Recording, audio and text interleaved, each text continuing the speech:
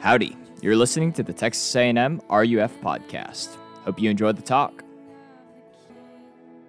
All right, is this working? Okay. Hey y'all, I don't know if you recognize me. I don't have the Britney Spears mic this week, so we're doing something a little bit different today. I feel so free though. Look, welcome to RUF. Again, my name is Austin McCann. I'm the new campus minister here. I just want to say this: we're so glad you're here. Okay, really, whether you walked in tonight for the first time to RUF and you're like, I don't even know what this is. Whether you hated your week and what it looked like, or whether you loved your week, we're glad you're here. RUF wants to exist for the campus of Texas A&M, to love the campus, to serve and love one another, and to love the Lord while we're doing that. So we're glad you're here. If you're exploring Christianity tonight, welcome. What Robert just read for us, we've been walking through our series in the Gospel of John and looking how Jesus is the bringer of life. And tonight, what I want to do is I want you to start out with me tonight thinking about your credentials, okay? Most likely, most people in this room have some sense of feeling the pressure to do enough to get in. Whether that was gathering your credentials when you were applying to Texas A&M, whether that was preparing your credentials for Rush, or some of you juniors and seniors tonight, for the first time, you're starting to go into panic mode. Because you're okay, what comes next after college? Have I done enough? Have I gone to enough classes? Have I gone to enough extracurricular activities? Have I made enough connections at the career fair? And some of you are feeling that pressure from within and from without, maybe from your parents, of asking yourself and from outside of you, what's next? And the inner anxiety, that feeling, that pressure is this: have I done enough? Are my credentials enough to get me in? Well, that question really runs inside all of us to some degree or another and extends out. And tonight, Jesus interacts with a man named Nicodemus who has all the credentials, seemingly, to be in with God, to be right with Him.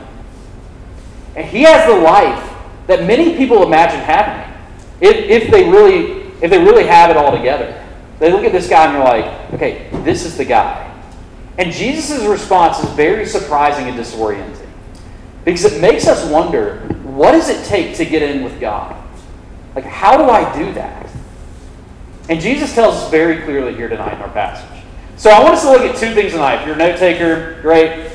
Just 2 points tonight, okay? What Nicodemus needs and what God provides. Okay, so what Nicodemus needs and what God provides. Okay, so first, what Nicodemus needs. Let's start out by looking at who Nicodemus is and what he says in this conversation that he has with Jesus. So who he is and what he says. First, who Nicodemus is, okay? Right, asking what Nicodemus needs in our first point here is a little ironic. Okay, because he seems to have everything, and that's the point. Because John points out quickly that Nicodemus is a Pharisee and a ruler of the Jews. Right, if you grew up hearing the Bible or reading the Bible, most of the time when you hear the word Pharisee, you expect there to be some sort of scary music in the background, right? They are villains, and the Imperial Death March might as well be in the background, dun dun dun dun dun dun. Here come the Pharisees, right? But we have to understand when approaching our passage, right, putting your shoes in a first century Jewish context, that no one would have viewed the Pharisees in this way in the New Testament era. Because Pharisees were the trusted leaders in that day. They were the ones that were teaching the Bible, they were studying the Bible, they were trying to live it out. They would have been the people speaking at conferences. They would have been the people that your pastors are quoting. They were the popular people who spent their time with common people because they took God's law very seriously. Now, some of them turned out to be hypocrites. Jesus would draw that out and show that. But they were the religious faithful ones, the people who said, yes, this matters to us. And Nicodemus was one of these fellows. He was a Pharisee. And then it says he's also a ruler of the Jews. This meant that he was part of the Sanhedrin. If you've never heard that word before, that's okay. The Sanhedrin in the Bible, okay? They were composed of Pharisees and Sadducees. It was sort of like the Congress and the Supreme Court rolled into one. They were the ones underneath Rome's imperial authority who were granted a fair amount of authority to exercise on behalf of the Jewish people. And so not only is Nicodemus a Pharisee, which is really good, but he's also in the Sanhedrin. Like he's the very select group, he's in the very select group of Jewish leaders in charge of this religious, political, national life. So he's really important. So think about what we know about this man, okay? He was an impressive religious figure. It's sort of like saying at the very introduction, there was a man or a pastor, an author, Tim Keller was his name, and he came to Jesus by night. Or R.C. Sproul, or I don't know, whoever was impactful in your life, right? Billy Graham or John Piper. And you would read that and you would think, oh, this is going to be good. I know this guy. I like reading authors and hearing about pastors. This guy's about to go talk to Jesus. This is going to be good. But notice not only who he was, but notice what Nicodemus says. Look at verse 2. He makes 5 positive assertions about Jesus, okay? First, he calls him rabbi, a title of respect, sort of like saying your honor. Okay, second, he calls him a teacher. So you are one from whom we will learn God's will and God's ways. Third, he says, you are from God. Now, this is a really big deal. Because Jesus will later be crucified in part because the religious establishment could not accept that he was from God. But not Nicodemus here. Right? He says, you're a rabbi, you're a teacher, you're from God. And fourth, the thing he affirms about Jesus is his signs, right? He says, no one can do these signs but you. So he doesn't deny miracles. He doesn't deny the signs. He doesn't explain them away. He says, I can see with my own 2 eyes what power you possess, and I'm not denying the signs. I actually see the signs. And finally, fifthly, at the end of verse 2, he says, unless God is with him. So Nicodemus comes and he says, you're a rabbi, you're a teacher, you're from God. I see the signs. And there's no doubt in my mind that God is with you. Think about that. Nicodemus is making a lot of true statements. There's actually no evidence that he makes any false statements at all. Right? This is Nicodemus, you just got a 5 out of 5 on your theological quiz. Way to go. Good job, right? And so here we have Nicodemus, a decent, educated, religious man with impressive credentials, social standing, and he thinks very highly of Jesus. He says all the right things, and he is all the right things. And he's not going to heaven. At least not at this point in his life. Now look, I don't know how to make that fit in 2022 College Station, okay? But if we were to cast a Nicodemus, all right, in College Station, here's my best shot, okay? Probably someone who has his life together. He's probably respected by most Christians. He's probably on the board of Salvation Army or some campus ministry. He probably has tons of followers on Instagram who repost his quotes. He probably has a Bible podcast and people download his sermons and talks. He's rich, he's wealthy, he's good looking. When he walks through Aggie Park on Saturdays, he knows everyone in the tents and they invite him in. He's probably really disciplined in his full-time job. He probably builds, Habitat for Humanity houses on Saturdays and eats organic food. I don't know. And is always there for his kids, and he probably wakes up early every morning for CrossFit. That's Nicodemus, okay? He's the guy that everyone looks at and says, man, that's what I'm supposed to be. And I say all that to really try and emphasize, Nicodemus really was a great guy. And I want you to feel that. So that you feel the confusion and the disorientation of what happens with Jesus. Of what's surprising. It's that he's completely lost. And verse 2 drops a little hint, right? It tells you that Nicodemus comes to Jesus by night. Which in the Gospel of John, what we'll look at throughout our entire series here, is that's actually a literary device. That John is always talking about light and darkness. And darkness is always a metaphor for being lost, being separated from God. So Nicodemus, this great guy, is a picture of being in the dark. Really? That's not what I would expect. Exactly. And secondly, look at Jesus' response to Nicodemus. Nicodemus finishes his 5 statements of affirmation for Jesus. And Jesus replies with verse 3. Truly, truly, I say to you, unless one is born again, he cannot see the kingdom of God. You see, what John hinted at with the darkness, Jesus makes very explicit by saying, unless there is complete change about you, Nicodemus, like unless you're born again, although you may physically see me and my signs, you still don't see the kingdom of God. Right? Which is interchangeable with eternal life. We'll see that all throughout John. Like, you must be born again. And like, listen, what does that mean, okay?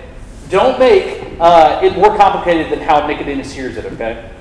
Like, let's be clear. Jesus doesn't mean that you will be, he doesn't mean that you will be physically born again. Like, he doesn't mean for this to be a political label or a psychological state of feeling better. Like, later in verse 6, Jesus says you must be born of water and spirit, which both represent newness of life. In other words, Jesus is saying to Nicodemus, there are two categories here, the flesh and the spirit. There must be a newness of life that comes from outside of you, from God to you, to give you a new heart. That doctrine here we call is regeneration, okay? Which is an act of God by His Spirit to give us new spiritual life. That coming into the kingdom of God, becoming a Christian, having real newness of life, Jesus illustrates by saying it's like being born a second time.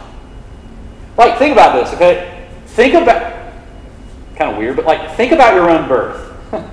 Like, how did you become you? Like, how much involvement and effort was involved in your birth into this world?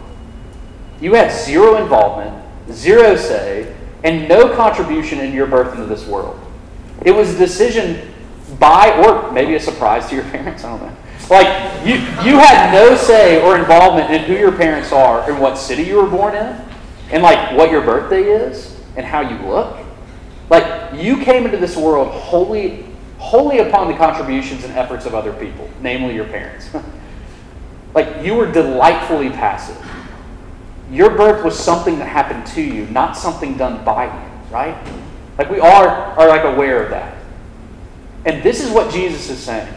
He's saying, Nicodemus, like, what you need in order to come into the kingdom of God, in order to see it, in order to become a Christian, is something completely beyond your capabilities. Like, did you see in the passage how many times Nicodemus said the word can? C-A-N. Jesus, can you do these amazing signs? God must be with you. Like, how can a man be born again? How can I enter into the womb a second time? Like, don't you hear him? Nicodemus is obsessed with his own ability. How can I do this? And Jesus says, you must be born again. In other words, you can't, Nicodemus. Being right with God, being in the kingdom of God, is not a matter of your choosing, your credentials, your sincerity, your thinking, your feeling, your self-improvement.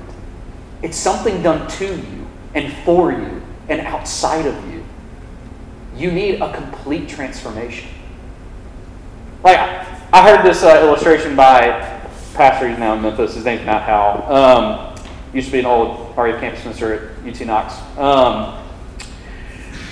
Right, imagine a zombie from the show Walking Dead, okay? Like, I know, does anybody watch that anymore? I don't know. There's like a million seasons out. But if you see Walking Dead, right, you've probably seen, previews and things like that. Like, you know what zombies look like. They're decaying flesh. They want to eat people. And like, imagine one day that a zombie decided, like, I want to be human again. And so he goes to the spa. Like, he gets a pedicure. Why not? Let's get a manicure. Like, he gets some great exfoliating skin for his zombie face. Like, he gets a good haircut. I don't know. He goes by Joseph A. Banks and gets a new suit. And, like, did that work? Like, is the zombie human?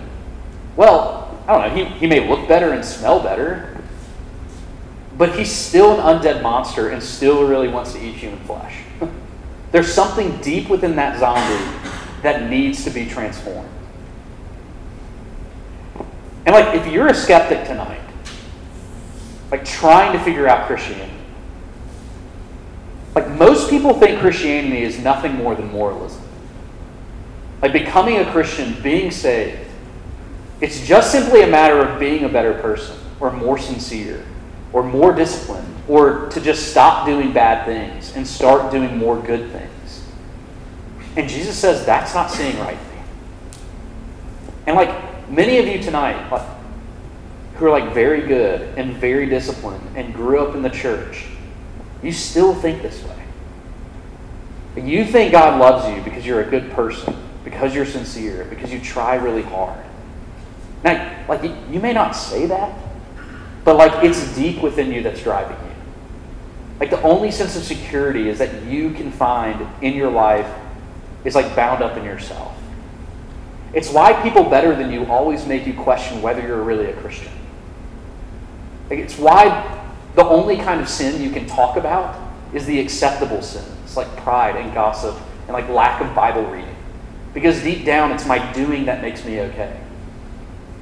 You see, Nicodemus was undoubtedly a good person. He just wasn't a saved person.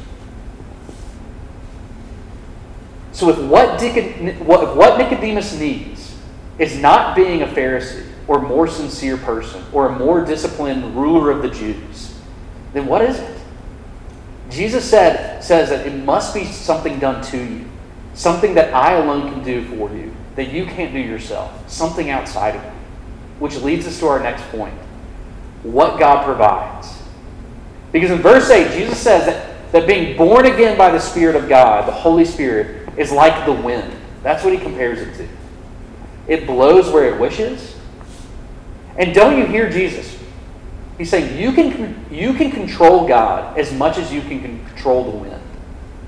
That no one produces wind. No one stops it. Think about the hurricanes that hit the Gulf every year. And no one generates it or stops it. It's a power unto itself. It blows where it wishes.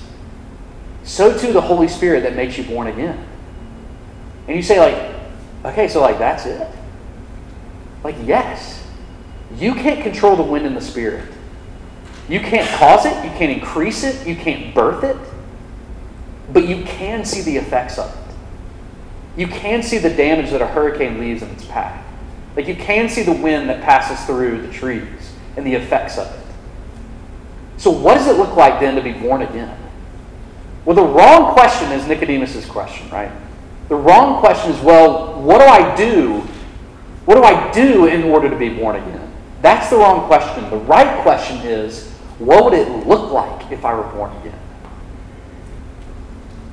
See, we can't control it. We have to ask God to open our eyes to be able to see the effects of it. I just want to propose two ways we do that. Right? One way we see the Spirit operating, which feels like bad news, but is actually amazing news. That one of the major signs that someone is born again, that we see the effect of the Spirit at work in our hearts, is convicting you of sin and confessing that I'm a hopeless sinner in need of grace. And really, like when you come into RUF, that's what we hope to reflect. We're a messy people. And like you're going to find out that quicker. Like the more time you spend. You come to fall conference, you're going to figure that out. John 16:8 says, and when he, the Holy Spirit, comes, he will convict the world concerning sin. That conviction of our sin is a sign of the wind blowing and the Spirit at work.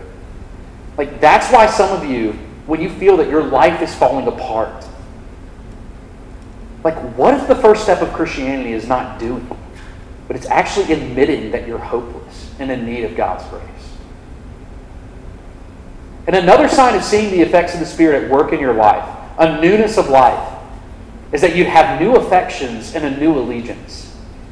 Like out of God's love for you in Christ, you will begin to love what God loves. You'll begin to hate what he hates. You would rejoice in saying, not my will, but yours be done. You'll begin to say more and more, I must decrease and he must increase. Your inclinations, your desires, and your thoughts would be in allegiance to him. These are just some of the signs of a new heart and a newness of life, a new conviction of sin, new affections, and a new allegiance to your beloved. So if you can't do anything to control God, if you can't by your goodness, by your sorrow, somehow put God in your debt and force him to save you, this is what that means. That means that your hope must simply be in the character of God himself. It means that God will save people, not because he has to, but because he loves to. And did you hear it at the very end of what Robert just read for us? This is the heart of God, his character. For God so loved the world that he gave his only Son, that whoever believes in him should not perish but have eternal life. Listen, for he did not send his Son into the world to condemn it, but to save it. Did you hear all that Jesus has said? That God the Father so loves to save, so loves to forgive, that he sent his own precious Son Jesus into the world to be crucified, to be crushed for our sin, and to receive his wrath, so that God the Spirit so loves to save, so delights in cleansing and forgiving, that he blows the wind of Spirit into your life to make you born again. A guy named David Ireland, he was married, and he wanted very much to have children. And just after he found out that his wife was pregnant, he found out that he had Lou Gehrig's disease, which was a terminal disease. And it happened really quickly, and the disease kind of progressed very, very fast. And he began to think, like, I'm going to die before my baby is born. So he started writing letters to his unborn child. And he realized, like, I might never be able to see my kid, so I need to parent him or her before I die. And his wife published them after he tragically died, and it's called Letters to an Unborn Child. It's actually a wonderful book, but have tissues next to you. Be ready for that. But in this book, he tries to introduce his son to his mother. Okay, that's the purpose of it. And there's a chapter on this, but he says this to his son about his mother, about his wife. He says, "My child, I want you to know what your mother is like. She's absolutely incredible. And I think that I can make it clear to you by just telling you what happens when we go out to eat at night. When we go out to eat at a restaurant, this is what she has to do. Because I'm a quadriplegic now and in a wheelchair, she has to bathe me, dress me, empty the urine and fecal bags, open the garage, open the door, get out a board, pull up the arm on my chair, slide me across the board, put me in the car, put the arm down, fold the chair, open the trunk, put in the chair, close the trunk, close the door, get in the car, back it out, close the garage door, and drives to the restaurant. When we get there, the whole process is reversed. She gets out, she opens the trunk, she gets the chair, she unfolds it, she brings it to the door, she opens the door, she put down the board, she slides me across it, puts down the arm, closes the door, pushes me in, and shuts the trunk. We sit down at a table, and she feeds me. And she wipes the drool from my mouth because I can barely eat. She gets up, she pays the check, and the whole process is reversed. Then when we finally get home, she puts me in my pajamas, she lays me in bed, and her last words to me are, "Thank you, honey. Thank you for taking me out to dinner tonight."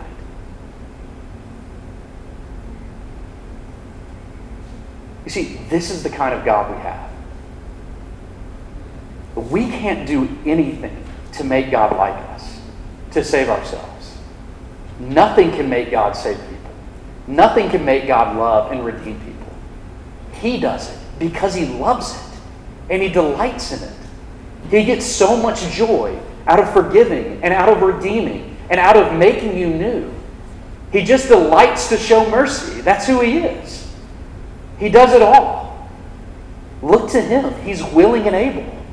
And he will say thank you. And I love that you are mine. And I don't know where you are tonight. You're probably exhausted, right? We're like 4 weeks into school. Probably a million things on your plate. Like, whether you've been a Christian as long as you can remember, or if you're just bored with Jesus, and you're tired and you're empty, because you're so busy keeping up an image entrenched in self-oriented work and image management, or simply full of shame. Like, here's the good news. Jesus loves to save. He delights to redeem. We have to believe John 3:16 and 17. What we do is we look away from yourself and you look to Jesus, and you will be saved. Quit hoping in your own character, in your own accomplishment, in your own excitement, in your own success and failure. Quit trying so hard to not need His grace and look to His character, His heart, His success, His grace. And you will be healed. And you will find that salvation has happened to you. That's an invitation. Let's pray.